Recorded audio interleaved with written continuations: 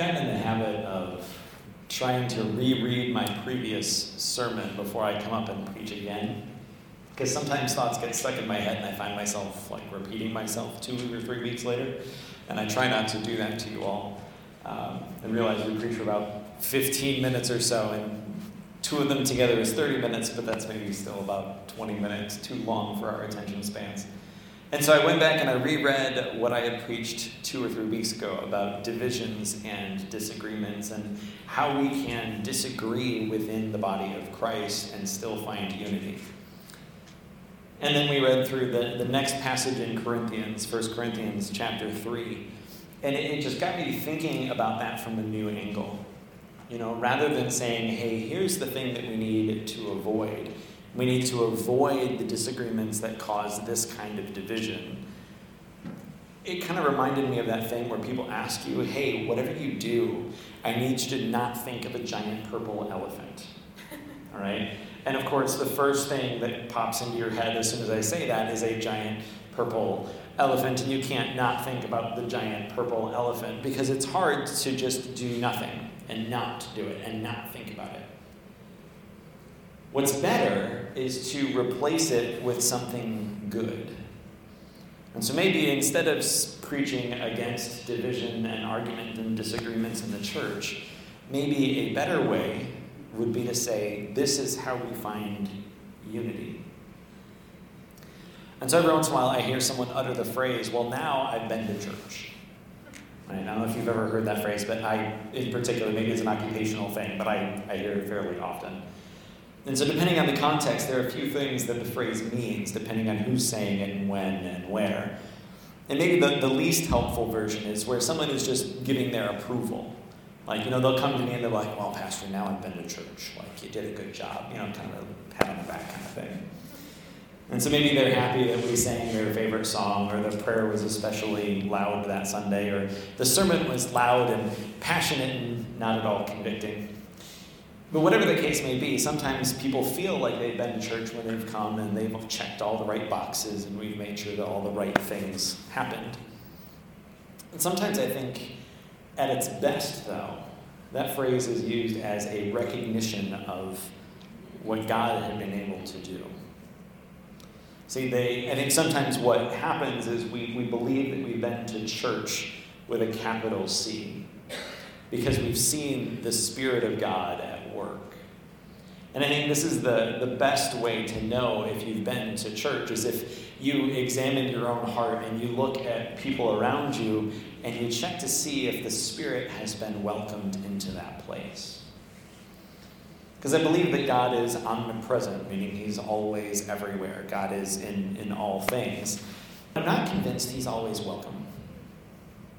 I think that God is in the Oval Office even on the days they don't consult him. I believe that God is in every church and in every pew. And I think that he's also present around every brunch table at 10 o'clock on Sunday morning at Bob Evans.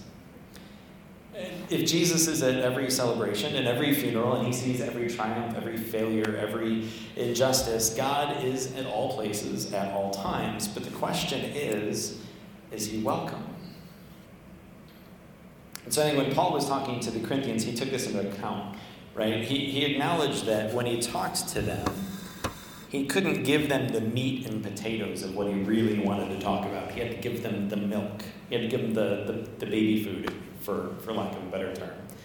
He wanted to go on to the complicated things. He wanted to go on to see what the fullness of the Spirit of God might be able to do in their lives, but he had to start with the simple stuff.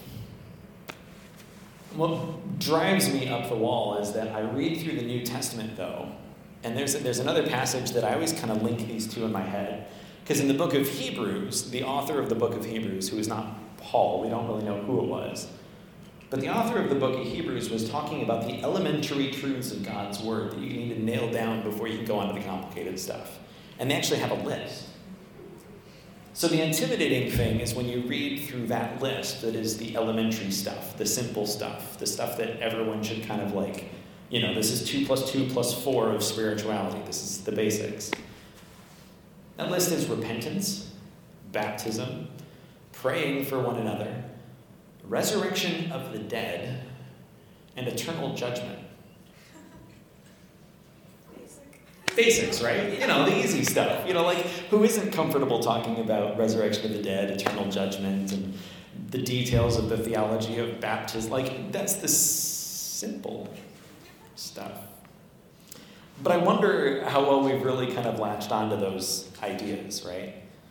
Because I don't think what Paul or the author of Hebrews meant was everybody needs to have written some sort of master's level thesis on the sacrament of baptism. Like, that's not at all what he's talking about.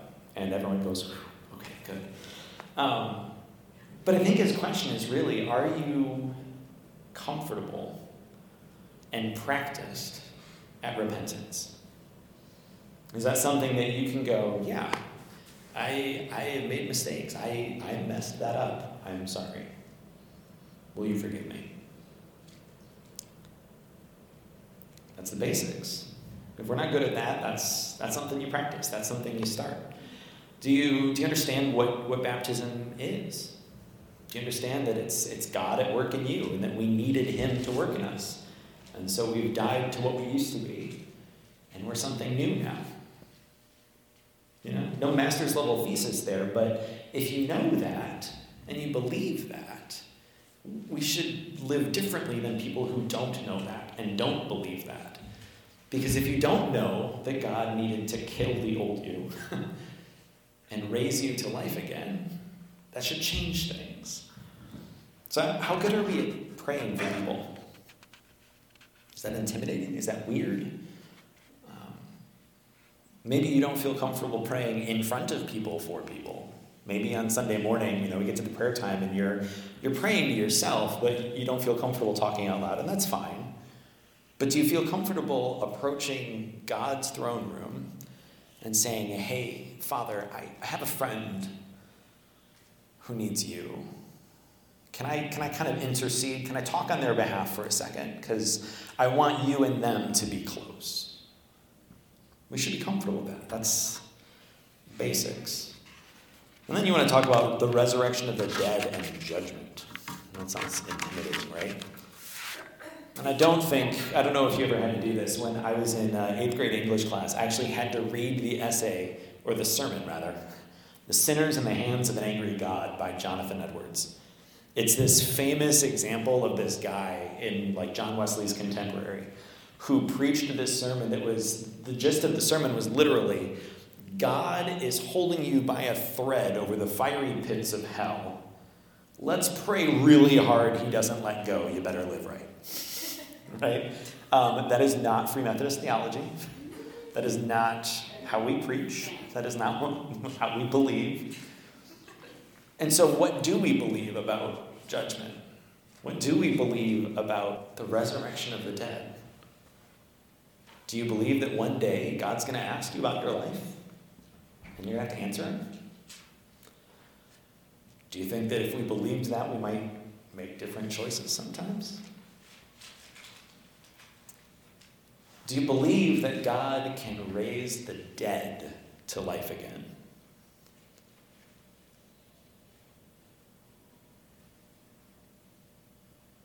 Because apparently, according to pop wisdom, death and taxes are the two certainties in life.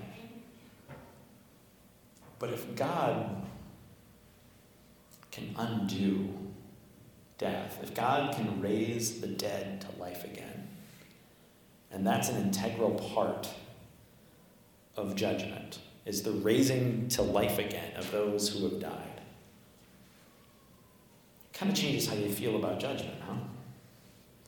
Because it's not just, you got to be afraid because God might drop you in the pit of fire. The judgment day is not just, it's not fear. It's respect, certainly. It's living carefully. It's living aware of that judgment is coming. But it's also knowing that with judgment comes resurrection. So if we believe that that is God's end game, is not only judgment, but resurrection, that's the basics. It changes everything. If you don't have that figured out, then that's where we start. We got to get better at praying for each other and repenting and believing in the baptism, which is a little mini death and resurrection. judgment and the redemption and raising to life again of what is dead. Because if we believe those things, if we've got those basics down, the things that fundamentally change how we see the world, it requires us to act. If we believe that God can raise the dead and we're expected to repent and seek redemption for ourselves and others, we should be able to rally and find unity in that with anyone else who believes that. And so Paul wrote to the church in Corinth because they were divided, but he reminds them that God is in the business of making us grow, and it doesn't matter much who plants or who waters so long as God gets the credit for what God has done. And so I think that growth is that essential concept, and it's way more important than we initially give it credit for. In our Wesleyan tradition, the word we use for that is sanctification. And so sanctification is what happens when you move past the transactional, okay, God, I'm giving you my life, you're giving me heaven, we're good. You move past that and you acknowledge that you're letting God change you today, tomorrow, yesterday. And God continually gives grace that is new every morning, that continually makes you different and more like him. That's sanctification. It takes time. It's not going to happen all at once, barring a miracle of God. I mean, if he wants to completely and utterly sanctify you in one moment, he can. I haven't seen that. You're probably going to spend the rest of your life working at sanctification, and that's what discipleship is. And so sanctification is God's work to make you new. Discipleship is letting other people help God make you new. And so everyone needs to have somebody they're learning from. Everybody should have someone that they're teaching. And ideally, you've got quite a few of each.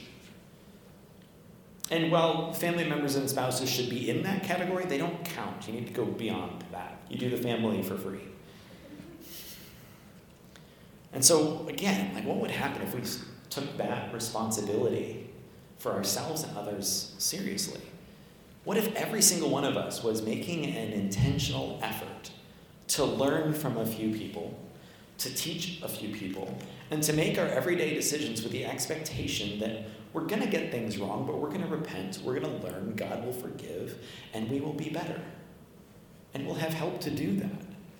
We have the grace of God for sanctification, and we have the support of our brothers and sisters through discipleship. We can do this together. And so that's the unifying mission of church. As much as I love playing bass guitar, it's not an essential part of worship. It's not an essential part of church. It's deeper and different than that. At its best, singing songs helps us learn and disciples us together. If we pick songs that teach, we pick songs that we can sing together and encourage one another with, then yes, absolutely, let's do lots of that.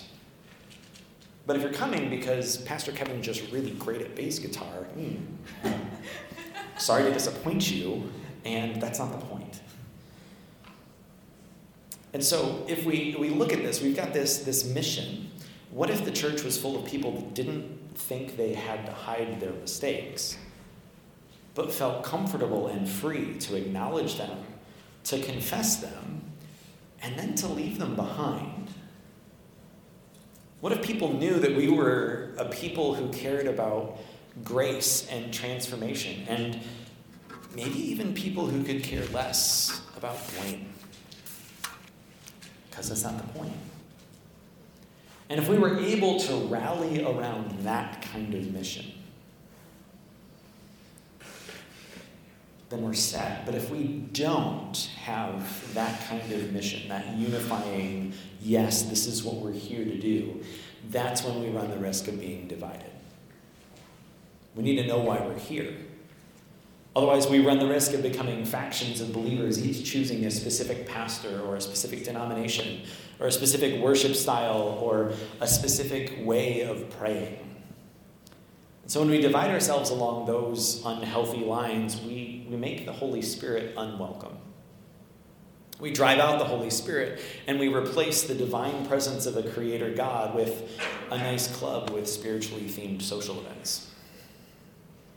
And those events are certainly not going to be designed to make us aware of our faults. Those gatherings are going to help us kind of hide our faults and suppress them. And we abandon repentance, and we practice false piety instead. And so we have homework. Our homework is to pray that God convicts us of what we have done wrong. That God would point out those places in our lives where we need to grow. We need to change. We need to be new. And we need to trust our brothers and sisters in Christ to check our blind spots for us. Because there are things that you're not going to see yourself. We need to live our lives with the expectation that we will be changed and that we welcome the work of God in our lives, whether that comes through prayer or whether that comes through the gentle correction of our congregation and our friends and our brothers and our sisters. And so years ago, I wanted to make discipleship a priority in our church. And I'm not sure I explained what I meant all that well.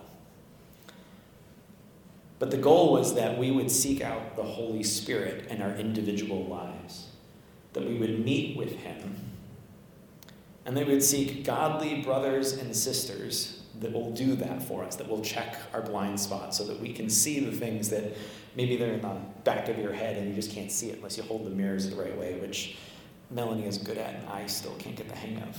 Can't see the back of my head in the bathroom to save my life. I need help for that. We need spiritual help for that so that they can see those blind spots on our souls also. And so we need to let the Holy Spirit continue the holy work. It's going to be awful.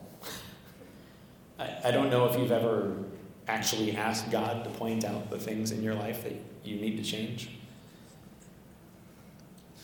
I mean, those of you that have done it, you kind of know how terrible it is, because all of a sudden the things that you thought you were okay in, like, oh yeah, I'm a kind person, and God's like, yeah, but what about that time? Yeah, but what about when people do this? How do you respond then? How good are you at loving your neighbor when? And then you're just kind of sitting there praying, going, okay, God, do I get a take back on this prayer? Okay, no, you're right, I'll work on that. And so I recently watched a TV show with what I think is just the perfect short conversation, because the main character of the TV show had just gone on his first run, maybe ever, right? And he'd led a completely terribly unhealthy lifestyle. And so you know how like they do those back from commercial shots where you see the house from the outside on sitcoms and stuff? Well, for like 2 whole seasons of this TV show, every time they show that shot when they come back from commercial, there's this one dude who's always running by the house. And so like the first couple times you're like, who's that guy? He's going to be important later. I just know it. And then after like 2 full seasons of the show, you kind of forget about him. Until the main character is running up a hill, coughing and wheezing his way up the hill, and I felt so much spiritual solidarity with him at this point. And he collapses at the top of the hill, rolls over onto his back in the grass next to the road. And that guy who's been running by for 2 full seasons runs up and stops, and he just looks at him, and he says, hey, it gets easier. He's like, what? No, it gets easier. Every day it gets a little easier. But you got to do it every day. That's the hard part. But it gets easier. And then he runs off. So, if you decide to do your homework tomorrow, and the day after, and the day after, and the Holy Spirit starts poking areas of your life that are maybe places you wished he'd leave alone. And maybe you give a close friend and brother and sister permission to kind of point out some other spots, and you start to feel a little bit like a shish kebab with lots of holes in you, and you're just like, this is awful, this is terrible, I hate this. And you just collapse on the side of the road. I hope that you have a friend, a family member, a pewmate, or maybe an angel sent from God who's going to run up to you that first time you collapse from exhaustion at the work of discipleship. And I hope they look you in the eye and they say, hey, it gets easier. Every day, it gets a little easier. But you got to do it every day. That's the hard part. But it gets easier. Let's pray.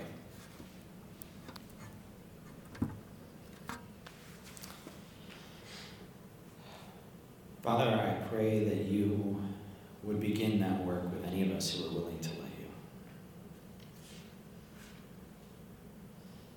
This work of discipleship, it's the only reason we're here. I mean, I like these people, but if we're not growing and if we're not changing, it's not the point. So, Father, I pray that if we need spiritual milk, that you would feed us. If we're ready to graduate to pureed peas, then give us those. And I look forward to the day that we can eat the spiritual meat and potatoes that you have ready for us, that we can sit at your banquet table together. And we know that we got there together. Because at its best, that's what church is. We welcome you here today. We celebrate your table this morning. And I pray that you would raise us to life again.